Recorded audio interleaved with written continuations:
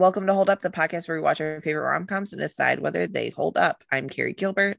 I'm Allison Gilbert. And this week we watched Love and Basketball, which I think I kept calling In Love and Basketball or Me For Love and too. Basketball. I was shocked to discover Love and that Basketball. it's just Love and Basketball. Truly this movie came out in the year 2000. So for 21 years, I've been calling it In Love and Basketball. Yeah. That's not what it's called. No, it's called just Love and Basketball. No, it's called Love and Basketball. Don't add words and confuse our listeners who right now are like, these fucking idiots. Stars Omar Epps and Sanaa Lathan, and it was written and directed by Gina Prince Bythewood. Came out in 2000 and it holds an 83% on Rotten Tomatoes, and we were able to stream it on HBO Max as of this recording. We're going to add how we watched it because, sometimes you guys want to watch the same movies and that feels nice. Yes. I think that Love and Basketball's been on HBO Max for a while. It has. So I don't think it's come going across it anywhere. Yeah. Allison, what were your predictions for this movie? I didn't have a ton. I don't know that I've ever seen this all the way through. I have seen it like when it's been on TV, and I've seen it, I believe, at a dry bar. And that's it. Like that, like actors kept showing up and I kept being like, oh, this person. I mean, it's essentially half the cast of Best Man Holiday, Gabrielle Union and Tyra Banks, Alfre Woodard. Tyra Banks and perhaps her greatest performance. When I tell you I gasped. Also, Tyra Banks is a lot of things. A model, a host, an entrepreneur. She had her own talk show. Her skill set does not lie in acting, as does a lot of the basketball players that obviously weren't Sanaa Lathan, were clearly like professional basketball players and not actors. And you could tell it was like Sanaa Lathan acting with actual basketball players. And like Sanaa Lathan, I'm sure, cannot play basketball as well as these women, but they cannot act as well as her. It's just like, oh. Well, and so what's interesting is, Sanaa Lathan, like, just coincidentally she was the guest on Keep It last week. Keep It as a podcast. Bring it up almost every week. We bring it up a lot. Essentially a Keep It Stand podcast. But anyway, she was their guest last week, and they obviously asked her about Love and Basketball because I don't think at this point anyone interviews Sanaa Lathan and doesn't ask her about this movie. It's a classic. And she said that she kind of was like a last minute casting because Gina Prince Bythewood wanted to cast a basketball player who could act as opposed to an actress they could teach to play basketball. And the only reason she really got cast is because when Gina Prince Bythewood was like workshopping the movie and the screenplay, she had done a reading and Sanaa Lathan had read the part of Monica. And so that's how she ended up being able to read when it did get made and ended up getting cast. But she was not really what they were looking for, which is interesting because I think you're right. Like that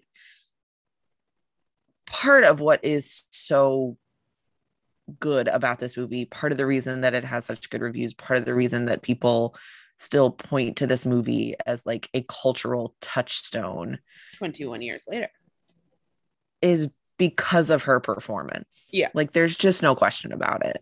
Sanaa Lathan is like one of the best. She fakes the basketball parts of it well. Like there was no point in this movie where I like, sometimes, Say the Last Dance is among my favorite childhood movies, but when you're watching it, you can tell when it's Julia Stiles and when they cut away to the professionals. And this, I thought, be it editing or however they sort of like trained Sanaa Lathan to look like a basketball player, I believed that there was no point in this movie when I was like, oh, I'm watching Sanaa Lathan pretend to play basketball. Like I bought into the character. I bought into her ability to play basketball. More so than Omar Epps, although not that Omar Epps didn't do that. The entire time I was like, you're not tall enough to be a basketball player. Like he cast you because you're Omar Epps and you're a good actor and you're very handsome and charming and blah, blah, blah, blah. We love you, Omar Epps, but also like you're not a basketball player. But well, I think the that other being thing that's said, interesting, there was no point, particularly with Sanaa Lathan's performance, where I questioned her ability to play basketball, and because she's also obviously a very good actor, like that I think made the character whole. Whereas when you had the like her friends on the basketball team, the women who were clearly professional basketball players but not actors, their parts were much smaller, so it wasn't that big a deal. But like you can tell when when non-actors are acting. right? I'm like, I think it's the right choice to have an actual actor that then you like train and camera manipulate and edit into looking like a basketball player when the role is somewhat emotionally demanding. We should say what this movie's about. Yes. So, and then I have a thought about Omar Epps' performance because you mentioned his playing basketball versus her playing basketball, and I have thoughts. But first of all, this movie is about Monica and Quincy, who grow up next door to each other. She moves in when they're about 11, I Played by a believe. young Kyla Pratt. What Yeah, to who's our age great. of Disney Hive. Met her once, truly an icon. So proud family, whatever. They grow up next door to each other. They both love basketball. They grow up sort of playing parallel to each other. We see them at various points in their lives. We see them as 11-year-olds, then in high school. Then near the end of high school, they start dating and fall in love. He takes her V card. They date. Very sweet little virginity taking scene. Yes, they date into college. They both go to USC. They both get scholarships to play basketball. They both go to USC. Things happen. They end up breaking up. They go their separate ways. And because it's a rom-com, maybe, because it's a love story. Yeah. It's definitely a love story. They find their way back to each other. And it's definitely a love story. I think much more, not much more, but more about her and her journey than him. And one of the things that I noticed or maybe paid greater attention to in this rewatch than I have before is that she has like a heart and a passion for basketball that he does not. He is naturally gifted at basketball. And his father is a professional. His father played by, I said the All-State guy. That is a very rude way to talk about Dennis Haber's career. His father is played by Dennis Haber. Right. And who's like a Clippers star. Yeah. So it's like, he's like a legacy basketball kid, whereas it's her dream. Correct. So, and he like looks up to his dad very much and so wants to be like his dad. And so he plays basketball and is naturally talented and very gifted, but we don't see him work at it in the same way that we see her work at it. We don't see him love it and commit to it in the way that we see her love it and commit to it, other than sort of like the social status that it brings him. And so I think that it was interesting that you were saying like you bought her as a basketball player more than you bought him as a basketball player. And some of that I think is intentional. Not that we're not supposed to believe that Omar Epps is a basketball player, but we're not supposed to buy into his love of the game in the same way that we're supposed to viscerally experience her love of the game. And the other things that I sort of like noticed in this rewatch is how good the writing of this movie is, like how subtle some of the character development is, and the ways in which like the performances and the writings give you these little moments that show you like who even the like secondary and tertiary characters are. There's a scene where, so Monica's older sister, played by Regina Hall, who obviously is like one of our faves, but she little baby face Regina Hall. She is almost doesn't look like herself. She's so little. Yeah, a child in this movie, beautiful as ever, but a child. She's supposed to be she plays Monica's older sister, and she's supposed to be the like girly cheerleader who fits more sort of like the feminine mold. And there's a scene where her sister and her dad are at her basketball game and Regina Hall is like clapping and singing along to the cheerleaders. And it's like very quickly and efficiently and does a very good job of telling you like who this character is. And there's lots of moments like that. And I think that like Gina Prince Bythewood is talked about as a screenwriter.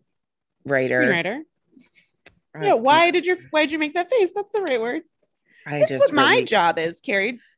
Just really second guessed myself there for a second. Lawyer? I just was like screenplay maker. I don't know.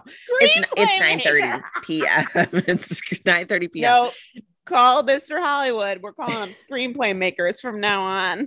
Anyway, she is talked about as a screenwriter, as like one of the great screenwriters because of these sort of like subtle things that she does. And I think that that is part of why screenplay maker. Like, it was important. So wait, I'm making an important point. I think that's why it was important that like we really buy Monica as a basketball player and we see that and we feel that passion, whereas that is not as important in the Q character, the Omar Epps character.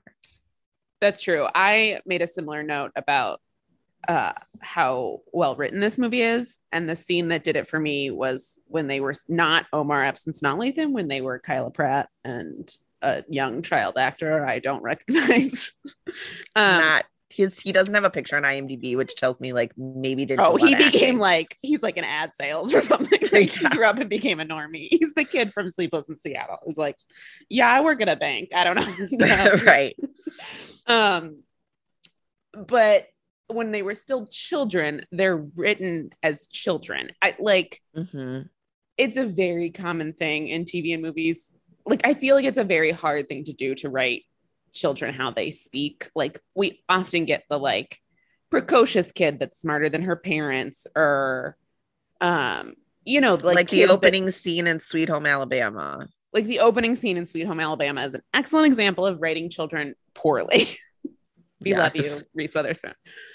And this, they speak like 11, 12, like whatever that sort of like preteen age they're at. They talk to each other. They talk to their parents. They have and it's such a specific age because they're still children, but they're trying to present like adults. And I think it's probably a very tricky age to write. And like, I was like, oh, this is how those kids talk. Like, there's a very cute scene where he has like she's just moved in next door and he's like clearly formed a crush on her because she's like a little tomboy girl that can play basketball with him. And he asks her to, I think he says like, well, you're my girl now, so you have to do this and this and this like my mom does for my dad. And they're like having this like childhood we're dating conversation. And like 3 minutes into it, she's like, I'm not going to do that. I'm going to do what I want to do. And like, and then he like, they get in a little tussle and he pushes her to the ground. And it's like, it's just what happens in the scene, the way they speak, their attitudes is that of preteen children. I didn't feel like I was watching children written by an adult. I felt like I was watching two kids. And I think that's very hard to write. And like, so it was nice to early on in this movie be like, oh, I can settle in. This is going to be well written. Because she's achieved this like difficult type of writing early on. And she does. And then but even as like, then they become teenagers and they speak like 18-year-olds. They do not speak like adults. That virginity losing scene is very sweet and very genuine. And it's also like, there's not a ton of lines in it. So I think a lot of it is the acting. Like Sanaa Lathan's acting as a teenage girl who's losing her virginity feels very real, knowing that Sanaa Lathan was probably in her like 20s when they made this movie, like was not an 18-year-old child. And as they age, they're written differently. They're written from children to adults in a really nice way. Also, it's a virginity scene in the year 2000 with affirmative fucking consent. He literally says to her, do you want me to stop? Not in a threatening or mean way. He's genuinely asking her. And she says, no, keep going. And then they and she loses her virginity. I love it. It was very cute. The other scene that I feel like is so well, I mean, there's so many really like just wonderful moments in this movie. I loved watching this movie last night. Like I just really loved this movie. I've always loved this movie, but for some reason it just like really hit like all the check marks for me in It was like watching a it nice yesterday. slow burn. Yeah, it was just Yeah, like a it's sweet. a great. It's just But sweet. the one of the scenes I absolutely love that I feel like again is just sort of like really wonderful character development and so subtle is so we see them in high school. They're both basketball players. She's this tomboy, so she doesn't really fit in with the popular girls, but he and she has an attitude is problem. like, and she's got an attitude problem. Yes. She's very like quote unquote aggressive on the court, and everybody keeps telling her she needs to like settle the fuck down. And she likes to argue when she gets a bad call. I love it. And she makes the point of like when a male basketball player gets fired up on the court, like everybody pats him on the back and is like, yeah. But when she does it, then she's told to settle down. But anyway, so they sort of like run in different social circles is the implication that we get.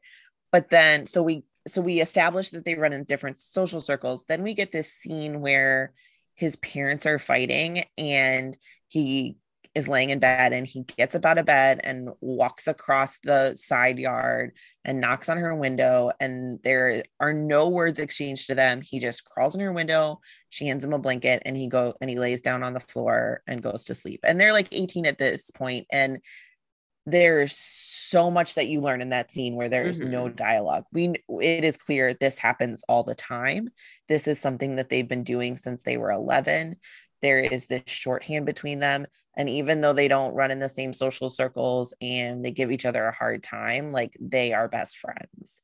And I mean, that scene literally is like, I don't know, a minute long. And we establish all of that.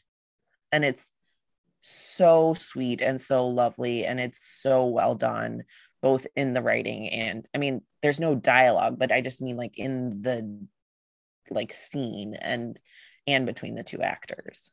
Both of them do a really good job of like nonverbal acting at various points. Like you have those scenes where he's like listening to his parents fight, and then there's a scene later where Dennis Haysbert is telling him that like he's basically lying to him and saying like this woman is trying to claim a paternity suit and she's trying to trap him, and then like the mother reveals like, no, I have pictures, it's real, like your father is not. As I think we all learn at some point, like our parents are not necessarily the heroes we thought they were as children. Like our parents are people and they have flaws. And like, I don't know, I just think Omar Epps does a lot of good sort of like nonverbal acting in those scenes where he's like receiving information of like a kid learning that his dad, who was his hero, is maybe a more flawed person than he would want him to be. I've never like, I haven't spent a lot of my life thinking about Omar Epps. As I, you know, maybe I should, but like he's a good actor. I joked that he was not as good of a fake basketball player as she is, but like their chemistry is really good and his performance is really good. There's not really a weak performance in this other than the professional basketball players and poor sweet Tyra Banks. Yeah, but even like the professional basketball players and Tyra Banks, like they do what they need to do. Like, yes, none of them are like winning Academy Awards, but Tyra Banks, like her purpose is to be his hot fiance who she's jealous of. She's so hot. Also, and like she does that. And like the basketball players are there to play basketball. Like everyone serves their purpose well. Yes. Also, like those people are not professional actors. And I think this was a time in the like late 90s, early 2000s when we were like, we're going to make all models professional actors. And it was like, that's not where some of their skill set lies. Let Tyra Banks go host a reality show. Like, I don't say that like that sounds mean. I mean that like genuine. Like Tyra Banks, I think, is a talented woman. Acting isn't it for her. Go let her accept the one major exception, which is Life Size, starring her and Lindsay Lohan, a classic. Truly. But you're absolutely right. Like she is playing hot fiance to like make Sanaa Lathan jealous. The basketball players are playing basketball. Like we're setting up a believable basketball, but like the actors in this movie, Sanaa Lathan, Omar Epps, Alfre Woodard, obviously, Dennis Haysbert, Regina Hall. Regina Hall and Gabrielle Union have very small parts, and they're both great. I said, like, Mm-hmm. was Gabrielle Union contractually obligated at this point in time to play this woman in romantic comedies? To play like bitchy high school friend. Yes. She does it great. She does it well. Yeah. There is a scene where so Regina Hall sets Sanaa Lathan up with like a friend of hers from college for Who's the that guy? spring He was dance. hot. Oh, I'll tell you who he is. I was gonna say he's from some show you love. I googled him. He's Austrian. Yes, I had forgotten that about him. He is Austrian. He has like which a very is actually Austrian name. It's Boris Kajo, I think is how you say his name. There's just a lot of consonants in a row. Yes. That's, I had forgotten he's Austrian. That is true of his character as well on Station 19. Didn't think I could bring it back to Shondaland. I can. He's on Station 19. Never let Carrie. Always. Never doubt Carrie. I can find it. I can bring it back to Real Housewives. Carrie can bring it back to Shondaland. Yeah. Yes, he is on Station 19. I had not remembered him in this movie. I mean, he has a very small role. So I had been watching Station 19, like not really having known him before in anything. But he is very handsome. Very handsome. He's handsome in this, playing like college boy who takes her to the spring dance. Yes. You can tell that he's now 20 years older. As opposed to Sanaa Lathan, who's like not aged a fucking day. But like he looks very young as compared to now, but he is still a beautiful man and a very good actor. Take your word for it, because the only scene I've watched in Station 19 is the one where her friend Will is in, where he plays a man racist against Italians. Shout out Will Allen. But anyway, yeah, brought it back to Shondaland. So I've done my work here. But anyway, so my point was that Regina Hall is setting Sanaa Lathan up with this guy for her like senior prom, which they kept calling a spring dance. But and Sanaa Lathan's like, well, what did you tell him about me? And she said, and Regina Hall says, I told him that you look like me. And I was like, in what world do these two women look alike? It's like Julia Roberts and Catherine Zeta-Jones playing sisters. Like, we're just going to suspend reality and pretend that these two look like sisters. It's fine. A couple years earlier have just played, I guess Regina Hall wasn't even in the friend group in Best Man 1. She was just stripper at the bachelor party. Yeah, which originally Sanaa Lathan was supposed to audition for that role and then said that she wanted to audition for Robin. I'm getting all of this. All of my Sanaa Lathan isn't in the friend group either. She's in the Best Man Holiday, which I think we both established is our preferred of the franchise. It's the rare instance where we do believe the sequel is. Oh, you know who else shows up in this movie? Mia from Best Man. Yeah, in a which very made me emotional. Again, another small role. Very small part. Half the cast of Best Man and Best Man Holidays in this movie. Half the women, yeah. Yeah, you know what I didn't need in this movie? A Taye Diggs appearance. Stay home, man. Leave it to these ladies. Yeah, Sanaa Lathan talks about how she originally, I think, was supposed to audition for the Regina Hall role in Best Man. And she talks about how, like, at this time, those three, like Gabrielle Union, Regina Hall, Sanaa Lathan, like, if there was a Black female character, like all three of them were getting called in to audition. And so they like became friends. Like they are still friends because they just would see each other all the time and were up for similar roles. I mean, that's such like a classic like acting trope. And then if you layer in the like early 2000s no parts for Black women, like they were probably all auditioning to play like best friend in random rom-com. Like and I'm glad that they've all established themselves as individual successful actors because I enjoy all three of them. This is a very feminist movie. And I don't know that I expected the feminism. I don't know why I didn't. I don't know that I thought about it. I just like, and watching this movie is about this woman, Monica, Sanaa Lathan, like accepting her skills, which is her mother, Elfrey Woodard, who's playing sort of like a very traditional housewife and sort of like a very sort of gendered traditional woman who thinks her daughter should act feminine. it's about Sanaa Lathan, or this character, growing up in that household when her passion is basketball and she's a tomboy. And, you know, there's a rare amount of scenes where we see her like gussied up. And then there's a really good scene at the end where Alfre Woodard sort of like calls her on that and what she thinks of her. She sort of says like, you think my life is small because I run this home, and like, and they have this really like honest and fascinating like working woman, stay-at-home woman argument where they both make really valid points. And it's just like, it's such a hard thing to do writing wise, to like, not, if you're gonna write a movie about a woman with like career goals, as this movie is, she has dreams to play basketball, it's hard to write that without just like shitting on women who choose not to work outside the home, and vice versa. And this has both of them sort of being like, here's why I made the choices I made, and both of our choices are worthwhile.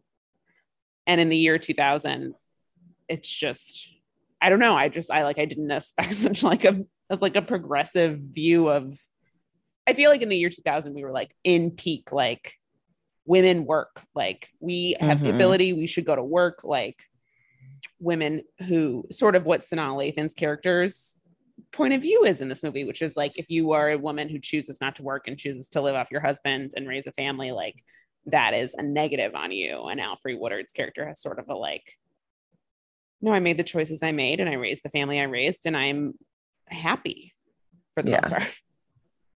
Yeah, I mean, there's like this sort of like unspoken resentment that Monica has for her mother, because she feels like her mother like put her dreams on hold, and she's never like, because of that, like been overly supportive of Sanaa Lathan's dreams. And I agree. Like I knew that there was a confrontation about them at one point, but I had kind of forgotten the content of it. And first of all, I mean, Alfre Woodard is Alfre Woodard. Among so like, the like a best we have. Like every single line reading is just spectacular. That woman, like every word is intentional. The woman acts with like every word has something behind it, but still she still speaks so much like a human. It's not that like actory thing where she's putting it all into every word. It's like every word has meaning and she still sounds like a normal person. It's really, she's insane. Yeah. She's an insanely good actor. Yeah. And I agree about that scene. Like there's lots of really interesting sort of like feminist commentary in this movie. You know, we see a really stark contrast, particularly when they're at USC and playing at USC. We see a stark contrast between like where the men's team plays versus where the women's team plays their games. And when they get out of it, she's playing in Spain. She's playing in Spain and he's playing in the NBA. Right. And also just like some of the stuff she says about like what it means to be a female basketball player, and sort of like the expectations of femininity that she hasn't always lived up to. And then also, I mean, just to reiterate what you've said, but like then this movie also taking the space and the time to validate other choices that look different from the protagonist's choices. And even to some extent with like Q's mom, we see like the various choices that she makes, and like choosing to stay in her marriage when she knows things have gone south, and then choosing to leave her marriage, and then choosing to leave her marriage, and some financial repercussions for her. Like, yeah. And I think so there's a lot of sort of like interesting sort of second and tertiary recitations on womanhood in this movie that are really interesting and really sort of thoughtfully done in the movie. That actress, the woman that plays Quincy's mom, is not nearly as famous. I recognized her from several episodes of Original Charmed, where I believe she does play a demon. If I'm remembering correctly, she gets her ear ripped off. and that's how they vanquish her, because then they have a chunk of her flesh. A glass. He's also like a Lifetime Christmas movie staple. I feel like she just come Christmas time, you'll find her hanging out in at Lifetime. She's did very well in this movie. And I also like I think like we're talking about like it showing different, this movie showed like two different families. Like you get the aspect that, well, Alfre Woodard may have sacrificed some career choices in becoming a wife and a mother. Like their marriage ultimately seems happy. Mm-hmm. You know, they both seem like two people devoted to each other and devoted to their children, and sort of like, you know, their marriage seems happy, and there's complexities in that, but it's sort of like a nice, lovely family. Whereas his is, you know, his dad is a professional basketball player who seems to have a habit of cheating on his mother. And she's sort of like stuck in that marriage. And do you leave because he's, you know, she's financially provided for and blah, blah. And it's just an interesting, and none of them are, there's not like external judgment placed on any of them. Like we understand why both of these mothers have made the choices we've made. We see them become friends. We see, I don't know. It's just a nice, like, way to talk about like motherhood as the whole, like the way these two women have chosen their marriages and their motherhood, and both are valid and both are different. And it's just, you're right. Like all of the parts have like nuance and complexity written into them in a really interesting way. Like even Regina Hall's character, who is like the girly cheerleader, then grows up and becomes a mother, and all of that seems right for her. Like all of that seems Mm-hmm. valid. All of that seems right. Like motherhood and marriage are for her in a way that like at the time they're not for Sonali. Then she wants to be a basketball player. I don't know. Right. But I mean, in this movie, spoiler alert, like the end is that like they end up together, they get married, they have a baby, and she plays in the WNBA. Yeah, like, and he sits on the sideline holding the baby while she's having a professional basketball career. Gets all the things that she wants. And I think that's another reason that this movie was like has become such like a cultural touchstone, is that it allowed its protagonist, its female character, to be enormously complicated and nuanced and have a relationship with an ambitious man without ever compromising herself and then without giving up her dreams. And ultimately he says like, I don't think professional basketball is what's making me happy. Like, I don't think this is what I want out of life. Like, right. I think he even says like, I think I'd rather go like work at a bank or do like, I'd rather, I forget what he decides he's going to do, but like we see a man be like, this ambition I've wanted and sort of been given to me my whole life isn't my ambition. And then the last image is sort of like an implication that he's the primary caregiver of their child and she's the professional. And it's sort of like, oh, both like that's makes sense and is right for this couple and is right for this family. And like, what a progressive world where he's like, yeah, I'm going to sit on the sidelines with the kid and cheer for my wife, a professional basketball player. Because it wasn't what he wanted. It also very much just like shows their growth. I mean, this movie like literally follows them for, 25-ish years or whatever it is. And so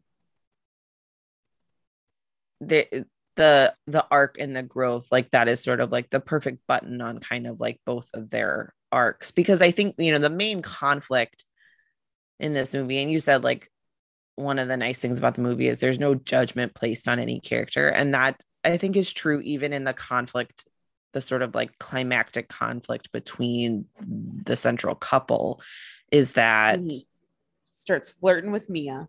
Not her name in this movie. Yeah, I mean, like he makes bad choices in terms of how he acts out his anger, but like his anger is actually with his father, not with Monica, and then he projects it onto her. But like nobody's like wrong. Like they both made choices that were right for them. They were both dealing with things that are hard to deal with whenever, but particularly when you're 19 years old. and you're in like your first real relationship. And the movie, and I keep saying the movie, but like Gina Prince Bythewood, like her script, I mean, her story does a really wonderful job of not like, there's no villain. It's just that these people are 19, and you know, she is trying really hard to be something that she is desperate to achieve, and he is dealing with the fallout of realizing that the man that he has put on a pedestal didn't deserve to be on a pedestal.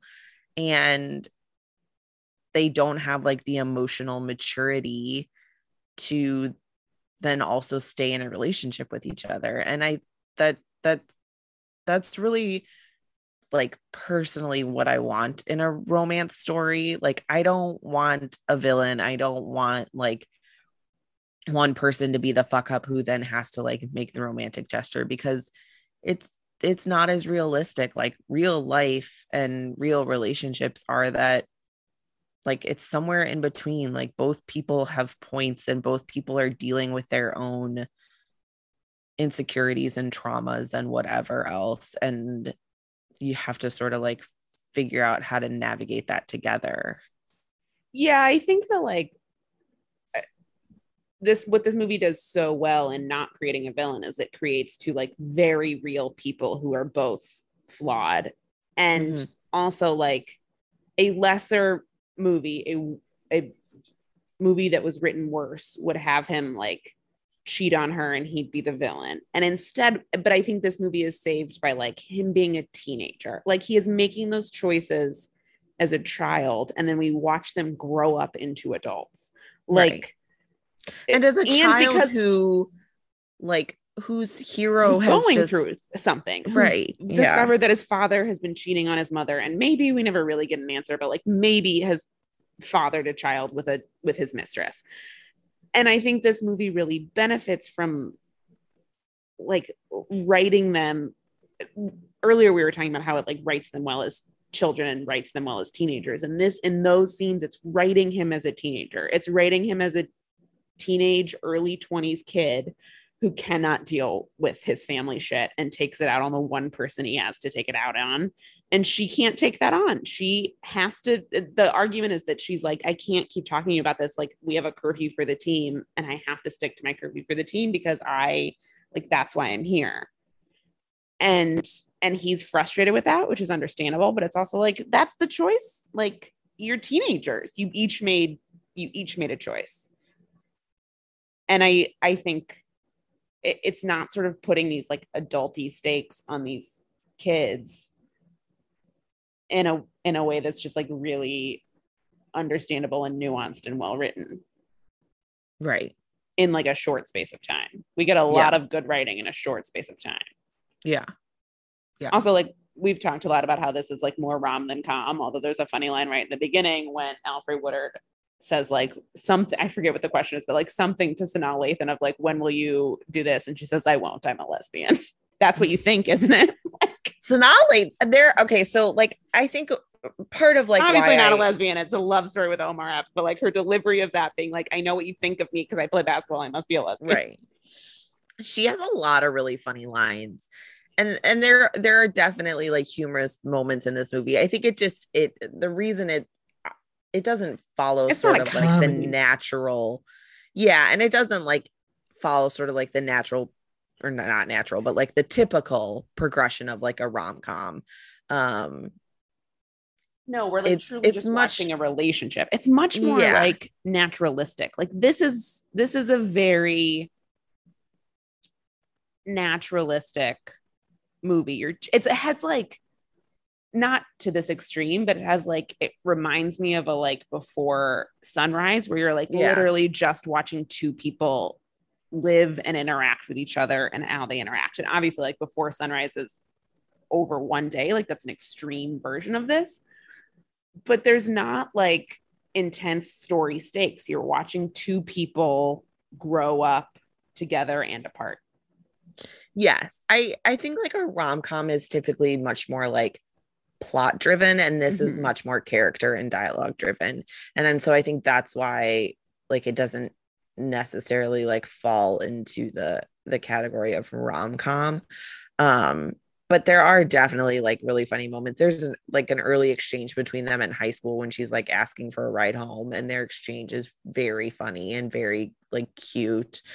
The way she talks about like Gabrielle Union has come up to her and given Gabrielle Union has come up to Sanaa Lathan and given her like a note to give to him, and she gives it to him, and it's like, and the way they talk about Gabrielle Union is like, and talk about point of view, like they are slut shaming this teenager, but also like they're teenagers. So the movie's position on Gabrielle Union is not look at this slut. It's like teenagers talking about this other girl the way you do in high school.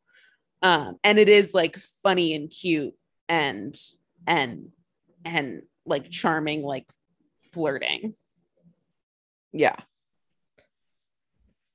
Yeah, I mean, their chemistry is fantastic. They were dating at the time, so Carrie, had, like, I'm so glad you listened to this Keep It episode. They have all this goss.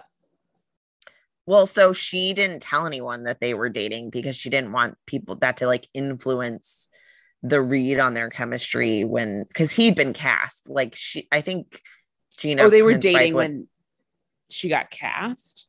Yeah, so Gina Prince Bythewood had sort of written Q with Omar Epps in mind, I think, or like maybe like when she got to the point where she was making a film, like she knew she wanted Omar Epps. So he had been cast, and then they were trying to cast Monica, and she didn't tell anyone that they were dating because she didn't want Gina or anybody else to think like, oh, they do have chemistry or they don't have chemistry because they're dating. Because they're, there's like everybody has a theory about like if you're dating in real life, what that looks like on screen. I was going to say their chemistry is so good, it offsets that theory of like, if you're dating in real life, you can't have good chemistry on screen. Right. And so she didn't want that to influence her getting the job. So it wasn't until like halfway through filming that Gina was like, wait, are you guys dating? And they were like, yeah, sorry. But they have fantastic chemistry. I mean, that scene, the like strip basketball scene in the dorm room is always sort of highlighted as like one of the like sexiest scene. I mean, it's just so sexy and also fun. Like that to me is like a rom-com scene. Like strip basketball, like that's how she sold this movie. She was like, at some point they're gonna play strip basketball because they're hot and attracted to each other and they're both good at basketball. And then at the end you have this other scene, and we can talk about the final scene. I have thoughts. I feel like maybe Sanaa Lathan shouldn't have been as nice to him as she was, but basically she's like, I'm gonna play for your heart, because in the strip basketball scene he's like, I let you in, and she's like, no, now we're gonna play for real. And he argues with her on it, and it's like, just like you just need to like be honest with Tyra Banks, right? And with Sanaa Lathan, and also like she's apologizing more than I want her to apologize since you both messed up. Like I want you both to apologize. But he apologizes to take some responsibility. He does. He says like, not in that scene. I think he says earlier, like when she comes home from work and he like is out in the yard and they talk or whatever, he says like, I was not emotionally mature enough to deal with everything, and you were the collateral damage of that, and apologizes. Yeah, because he's grown up and we're allowing people to grow and change from childhood, which is an aspect of this movie I love. But the other thing like about that last scene is I think is very rare, and particularly in 2000s rom-coms, to have like the woman make the grand gesture, which is what this movie does. Like this movie's playing with, in a movie about a heterosexual couple, we're still exploring some like gender roles in a really interesting, fun, ahead of its time way. Yeah. The other thing about like the basketball scenes, particularly the one-on-one scenes and the like strip basketball scene, is that like we keep talking about Gina Prince Bythewood's writing, but also her direction is so well done. Like the way she shot this movie is really beautiful, and like part of the reason that you feel like their chemistry and you feel like the sexiness and the desire and all of that is because of the way that she's shooting them and focusing on their faces and their bodies, and like it just feels like a dance. It's just like really natural. Yeah, she's very good at what she does. She made a very good movie. We have limited criticisms. I have like very little Because criticism. much I like the also beginning of the realized, pandemic, we cannot watch movies we know we won't enjoy. um, I also realized, like, as I was watching that, I've never watched Beyond the Lights. Have you seen that movie? No, but when I looked her up, I was like, oh, her other big movie is Beyond the Lights, which is supposed to be so good. It's supposed to be really good, and I I don't think it's a love. rom-com though, so maybe you and I just watch it for our own joy. Yeah, no, I think it's tragedy. Actually, I don't know. I honestly don't know much about it, Then it's not the but time. but we should watch it. Um, My last note is he should break up with Tyra first. Poor Tyra Banks. Poor Tyra. She'll be fine. She'll post one of the most popular reality television shows of all time. With some, let's talk about some problems, all right? So many different blackface challenges. There's so many different blackface challenges. Does America's Next Top Model hold up? No. Does not. Does not. Would still binge it on a great rainy Saturday.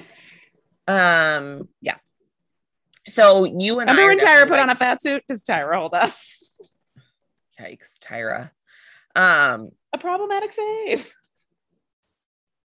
All your faves are problematic. Hashtag all your faves are problematic. The other thing, I mean, I think like we should acknowledge that this is a very black movie. Like there's no white people in this movie. There's like some, I guess, like her basketball coach, right? Who I didn't look this up, but I suspect is actually a basketball coach. Also, because her acting was kind of stiff. A former basketball player. She's also just like a very tall woman. Like she just looks like she played basketball. All tall women were basketball players. Jane Lynch, famous. I'm looking it up right now. I guarantee you that woman played professional basketball. I was very wrong. Mm-hmm. Now we've just called this woman's acting stiff for nothing. I actually didn't think. I thought she was a very good actor. I mean, she doesn't do a lot. She's just the basketball coach, but like, she is not a professional basketball player. In fact, she's a Juilliard trained actor. I'm so sorry. Her name's Christine Dunford. She was great. Anyway, the point is, there are very. She's the only white person in this movie. Yes, there are very few white people in this movie. This movie is not about. I mean, there's like one basketball player. There's like one of her teammates is white. Which is not like a main teammate. They're peppered in there, but like, much like in white rom-coms, we pepper in black people. Right. But and we've talked about this before, like with Something New and other movies, but like this movie is about black love and black joy and, you know, passion, and both like for relationships and basketball, you know, like the thing that you're passionate about. This movie is about love and basketball. And there's, I think like in 2000, that's really refreshing. The Los Angeles Times did like a 20-year like retrospective or oral history of love and basketball. We'll link to it in the show notes, but the writer or the reporter on the piece talks about how like this, like black creators nowadays, like Ava DuVernay and Issa Rae, particularly like black female creators, point to this movie as sort of like the thing that they saw, you know, in their adolescence or in their early adulthood, and thought like, okay, I can make first of all, I can make movies because Gina Prince Bythewood is making movies, and I can make movies about the black experience, the black woman experience, and it doesn't have to be about pain or trauma. It can be about like love and passion and professionalism and like all of those things, and it can be this sort of like three-dimensional nuanced portrait of what that experience looks like. So anyway, we will definitely link to that article. Yeah, and I think like there's something too in the way I wrote down at one point, like, oh, the basis of this movie is like Always Be My Maybe, that Randall Park, what's her name? Jesus, Ali Wong. Ali Wong. Thank you. My God, that Netflix movie like has a very similar, it's like a different tonally movie, but like the beginning premise is similar in that like they're childhood best friends who lose their virginity to each other, and then like who do they become as adults. And so a way that I was like, oh, this, like in the way that When Harry Met Sally, you can trace a direct line from When Harry Met Sally to Boys and Girls to Sleeping with Other People, like you can trace a line from this to Always Be My Maybe to so many other like young love into adult love stories. Like there's a sort of like when you look at the story and you're like, oh, it's a story about like two people who like were friends as children and fell in love, and it's like, yeah, but like that, like those other stories existed because this existed. I just think like, I think we need to unpack as a culture why Gina Prince Bythewood does not get the same level of sort of like cultural touchstoniness that like Nora Ephron does. Yeah. And we've said the same thing about like Malcolm D. Lee, you know, I mean, I think certainly in the Black community, they both do, but like in sort of our white conversations, why are we not including those names along with Nora Ephron and Richard Curtis and whomever else? Right. Yeah. We liked it. We liked it. Very little criticism. It holds up. I still don't understand how to play basketball. It holds up. No, the rules of basketball, they keep calling her a forward, and I'm like, can someone tell me what that means in a position? Because I don't know. But you also don't need to know. Like, no, there's not. I'm not saying the movie lacks, and I'm saying I'm an idiot about sports. Yeah. What are we watching next week? Next week, we are watching very similar to sort of like a very naturalistic, grounded rom-com. We're going to be watching Enchanted. Oh, gosh. The opposite. We're going the opposite direction. We're going full Disney princess. But speaking of Taye Diggs, that movie does star his ex-wife. Adele Dazeem. Adele Dazeem. The wickedly talented Adele Dazeem.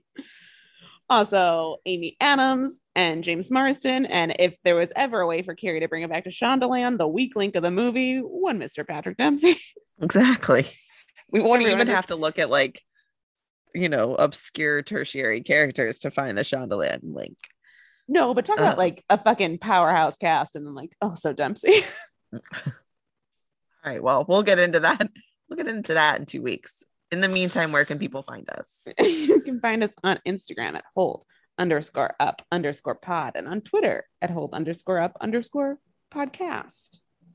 And you can rate and review and subscribe wherever you get your podcasts because we like reading your reviews. If they're nice. Yes. Keep it to yourself if they're negative. I don't have the time. Right. And tell us what you think of Love and Basketball. Not in Love and Basketball. Or for Love and Basketball.